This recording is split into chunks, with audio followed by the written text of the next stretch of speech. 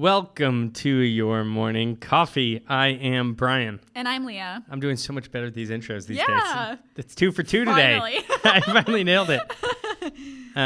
Leah, today we're going to talk about death and fate. Oh my gosh, this is a heavy one. I'm trying to play. Try a different one. I'm trying to play sound effects and it's not working. No, not today. I'm sure there's some button I haven't figured out how to push. Would you look, if you could, for one day to find out when you were going to die? Mm-hmm. Why? Yeah, because I don't think I would. Yeah. Yes, I would want to know because I feel like I could. I think I'd be so crippled by it. I wouldn't. I feel like I would be inspired. No, but I mean, like, crippled by the decision on whether to, like, I think if I had till midnight tonight to look, like, I think I'd be up at like 11:40 tonight being like, should I just look? Except it would crush me if it was like 2026. Well, yeah, so that's the thing is like I would for sure want to know because I feel like it would help me gauge like how much time I have to do all the things that I want to do. And it's like I think that, but to your comment of like, okay, if it's like, 5 years ahead, I'd be like, how? Right. You had no information about how you're like, dying. That's the thing. It's like, there's no information to tell me how. So then there were obviously. My God. Can you imagine that day? Especially if you were like fully healthy, you were like, something terrible is going to happen today. Yeah, that's what I'm saying. So there would obviously be some paranoia to it of like, okay, so 5 years, like. It's like that movie, whose name I can't remember still, with Will Ferrell. What? Stranger Than Fiction. Stranger Than Fiction, yes. Right. Yeah, where I actually haven't, I've seen parts of it, but it's been so long, but I do know like the concept is like his character gets written off. Right, and his whole life follows the trajectory of this character and he can't do anything to avoid it. Yeah. Which I guess in a way that's kind of life. Do you feel like your life is written? I do. Wow. Yeah. Okay. Tell me more. Well, I think it comes to a little bit about the idea of like getting into a little bit of like astrology. Yeah, let's do it. The idea that we have written our lives for, like, we've written this life for ourselves, and a way of like reading it is through like getting a birth chart reading. For instance, I got my birth chart reading professionally done a few weeks ago. It was almost 2 hours long, and what inspired me was obviously I kept listening to, like, I kept hearing the comment of like, oh, your Saturn return, and I was like, I don't really know much about this. Yeah. And if you listen to our previous podcast with Wes Knight, I dove a little bit into it, and after a better understanding of what this is. But essentially, it was really interesting because my friend was able to say, asked me what I do, and I was like, I work in marketing, and he was like, that's not a surprise because of this placement. And but I can't remember exactly what like the planet was or whatever, but it was in the 9th house, and that rules PR and marketing. So he was like, so you're very natural in marketing. And I was like, this is insane. That's good news. But it was also like just little things that he was able to predict. Like he could tell that I probably left home early and like grew up, like, had to grow up quick. And so it's like this idea that like there's a little bit of a blueprint, like looking at it as like a blueprint of being like, this is what's ahead. I will not even like, so finding out when you're going to die obviously is probably not going to happen. Yeah. I'm not even sure I'd want my birth chart read to me. I feel like I feel like that's so invasive. It is a little like I mean, I think it's cool that you did it. I think I'd be so nervous. Yes. And it's funny because my husband is like, so like, he's just like, this is such a bunch of crap. He's like, this is just a bunch of stars. And I was like, I understand, but it's a little eerie how accurate it was. Right. I actually like replay it often because I'm like, what is happening? Beyond confirmation of what you're doing and who you are, did it tell you anything about yourself that you didn't know? I think it told me, I think it was a good assessment to look at what I call like my shadow self. Like he called me, like he was like, you know, I have a Libra rising, and so that's a lot about balance. And so it's a lot of like equal give, equal take. And he was like, in some cases, you probably have felt that it wasn't always equal. And I was like, yes. And he was like, in some cases, you probably felt burnt by that. And I was like, yes. And so it was just like a good understanding of, you know, there's always like pros to like certain things, and then there's also like the cons of it, like the, you know, the shadow parts of it. So it's like addressing jealousy, addressing the idea of like I just need to being grateful, like I feel like I need to just like have, and I'm afraid of losing when I have. And so he's like, abundance is plural. And I was like, yeah, that's like a really good mindset. So it was just like these little things that he mentioned to me that I knew deep inside, but it were more of like being called out. Yeah. It was like a call out, but with a hug. What are you afraid of losing?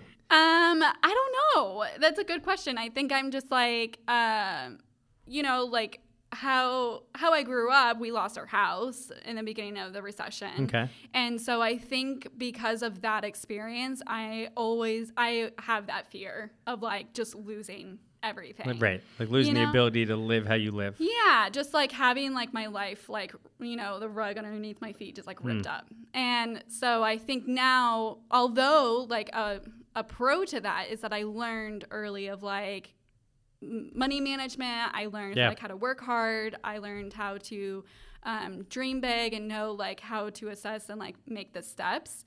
But there's also, again, that fear that I don't have what I need, but it's actually like you do. Like you have a roof over your head, you have food on your plate, you have like, you know, the stability. Do you feel like you live in active anxiety of losing things? This podcast in the last couple of weeks has turned into me interviewing you. I know. I think I'm just in this interviewing mindset now. Yeah, you are for sure. Yes, I think so. Yeah. And it's hard. And that, I mean, that's like a big reason why I even went to therapy, like started therapy, because I recognized that it wasn't a mindset that was healthy. Yeah. Always feeling like at any moment things could just be like gone. Yeah. And that's when I recognized like I am still, a part of me is still operating in survival mode. That's scary. And probably always will. Probably. Yeah. But I mean, you know. It's not an awful place to be. It doesn't seem like it's crippling. No, I mean, like, I think that it has helped me grow in ways that I probably wouldn't have if I didn't have that experience. Yeah. Not saying that, like, these experiences have to happen in order for us to, like, grow, but I think in some ways it's been, you know, helpful. Yeah, and I do think whether there's predictable paths of life. I mean, I think it seems like you've made an active choice to not be resentful about these things, but rather like, okay, here's what happened. Yeah. How do I keep going? Yeah. Yeah. And I think that's just like part of my personality too. Right. I don't like you have some resilience. Yeah, and I'm a big believer in like we are the hero of our own story. So it's like if, you know, we encounter something that can be troubling, it's an opportunity to dive into it, and it's okay to, I guess, find your joy.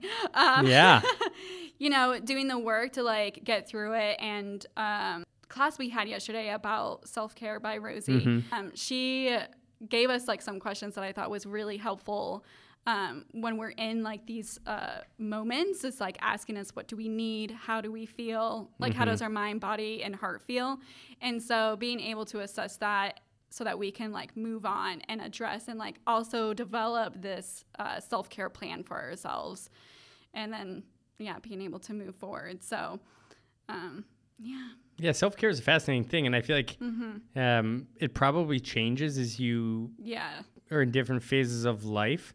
But I think learning also that other people need different things is really, it's like a really grown-up thing to realize, is that you can't project. No. And it's hard not to learn, but you can't be like, this happened, this probably makes Leah feel this way. Like, I actually don't know. Yeah. And so versus like, well, I feel this way, so everyone else must. Yeah. Like, and I want this, so everyone else. Yeah. Like, I have a brother who's very different from me, and it was really hard for me to not sort of project onto him. And I did for a lot of years. Like, clearly you want this level of socialization or this level of connection, or you want to have this, you want to, and like, it just might not be true. Yeah. It's hard because like, you know, one thing I've learned in therapy is that therapy is the real MVP of the Your Morning Coffee podcast. Just wait till I start going. It's like, holy shit, well, season 2. Yeah, it's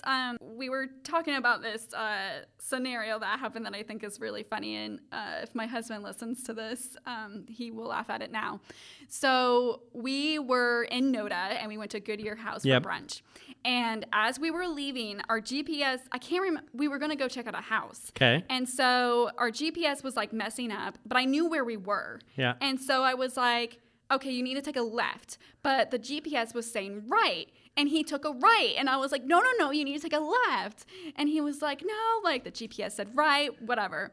So when I was talking to our therapist about this, she was like, in this, it's a good example of like just experiences in general.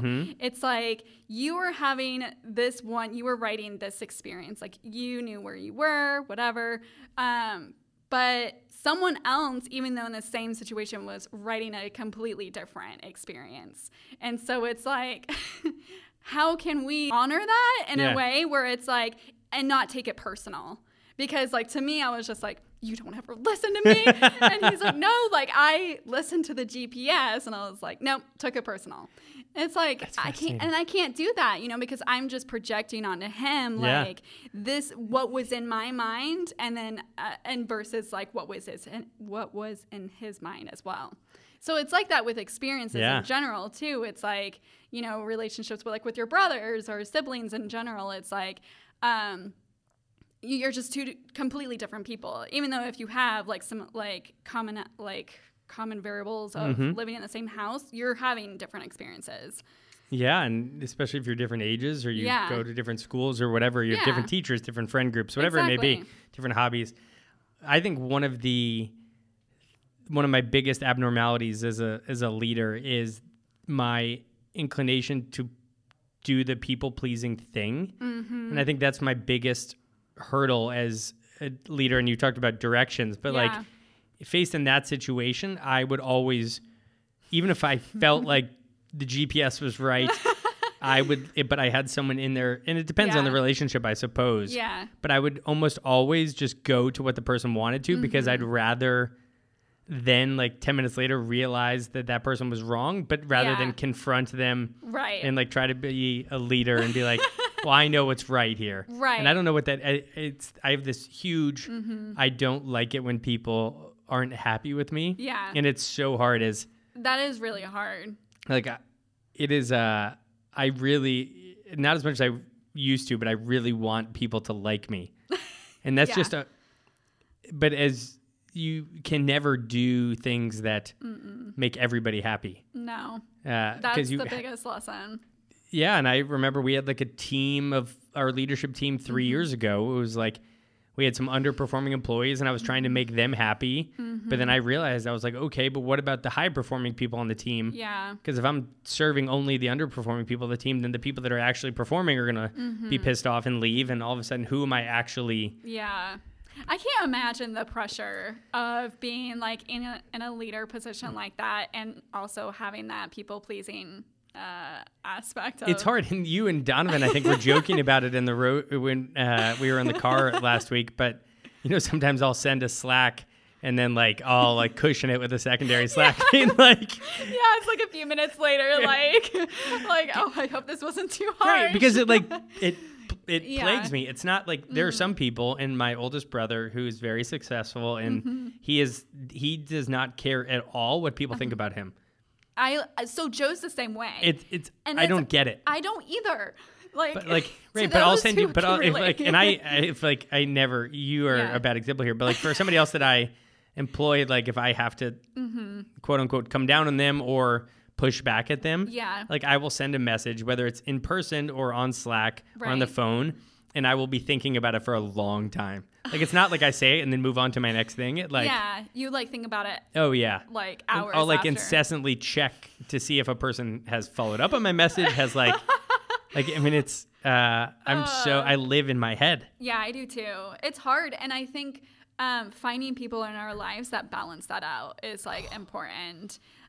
Because like, again, Joe is that person for me where he's like, he said something to me the other day. He was like, it doesn't have to be that hard. And I was like, yes, it does. I read so much into everything. I do too. Yeah.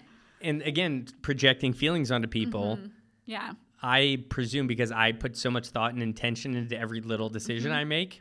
Yeah. I assume everyone else does too. Yeah. When it's often like the idea of FOMO. Yeah. It's like when I invite people over, I'm very aware constantly of who I did not invite over. Yeah. Versus like, it never is like, oh, I just want to have this person over. Yeah. Because then I'm like, well, if I invite this person, then I need to invite that person, and then that person's going to find out. Yeah. And so conversely, if I like see a couple friends hanging out, I'm like, what the F? Like, how did you text me? I'm like, looking at my phone. I'm like, did I miss an invitation? Like, what? I'm like, so I take it so personally. Yeah. It's hard not to take things personal. What I've learned, though, is that people don't think about they don't think about as much of something that you do. Correct. And it's so hard because I'm just like, how do you not?